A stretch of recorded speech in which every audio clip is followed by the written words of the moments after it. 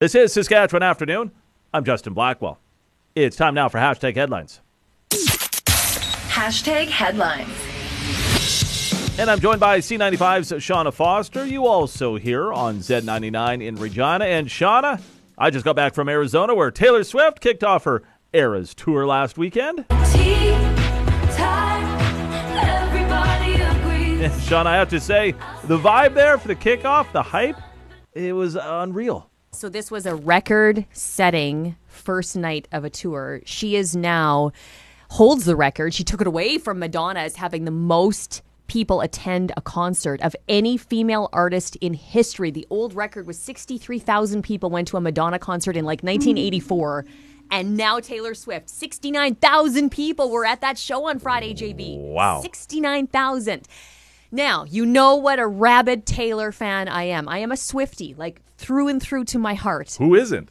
I tried getting tickets, right? I tried you getting did? tickets. Yes, when they went on sale like months ago, I tried getting tickets. I was shut out and like I'm trying to do the morning show and also like be on Ticketmaster. And no, I did not get tickets. So I thought, whatever, I just won't be there. But now that the tour has started, I am doing everything in my power to try to get a ticket. I'm like Googling which city is closest, where are direct flights, how much are those flights. So all the tickets that are left for all the rest of the dates of her tour, they're all on resellers' websites, right? Because it sold out so fast, and that was the whole scandal with the tickets.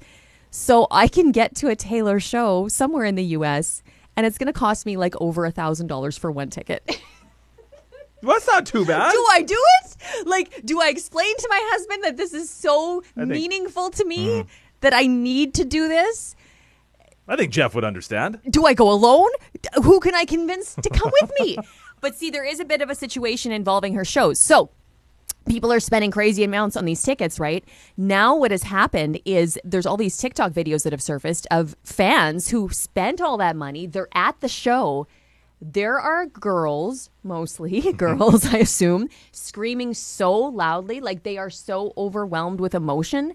You can't hear Taylor sing. You can't even hear the band. No, you got to watch one of these videos. Like the fans are going absolutely bonkers. So people who have paid like $500 or $1,000 for one ticket to see their idol, they can't even hear her. So now there's all these complaints that the fans are just too crazy for Taylor. So, you know, but if you spent that much money, I don't know. I might be one of those people if I ever wind up going to a Taylor You'd show. be the screaming. Yes! You'd be the screaming Shauna. I would be the screaming child, basically. Yes, I would probably be that person because that's how excited and that's how much I want to be at this show. But I also get it from the standpoint that if you've spent that money, you kind of want to see her sing a little bit, right? Absolutely. What are the fans' rights? Yeah. I guess it comes down to. And she's handled this fame with such grace, hasn't she? It's unbelievable. You know, we were just talking about this on our show. So Taylor Swift, you think about all the child stars, Justin Bieber, Britney Spears. Taylor Swift was signed when she was 13 years old. That's really young. And she started writing for other artists when she was 14 years old. Wow. She's 30-some now.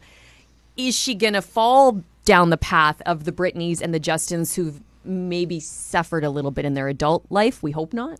Hope she can handle it. Yeah. Yeah. Well, yeah, it'll be interesting to see how your journey to go see Taylor Swift unfolds. We look forward to that, Shauna. I shall keep you updated. Thanks so much, and we'll chat again soon. You bet.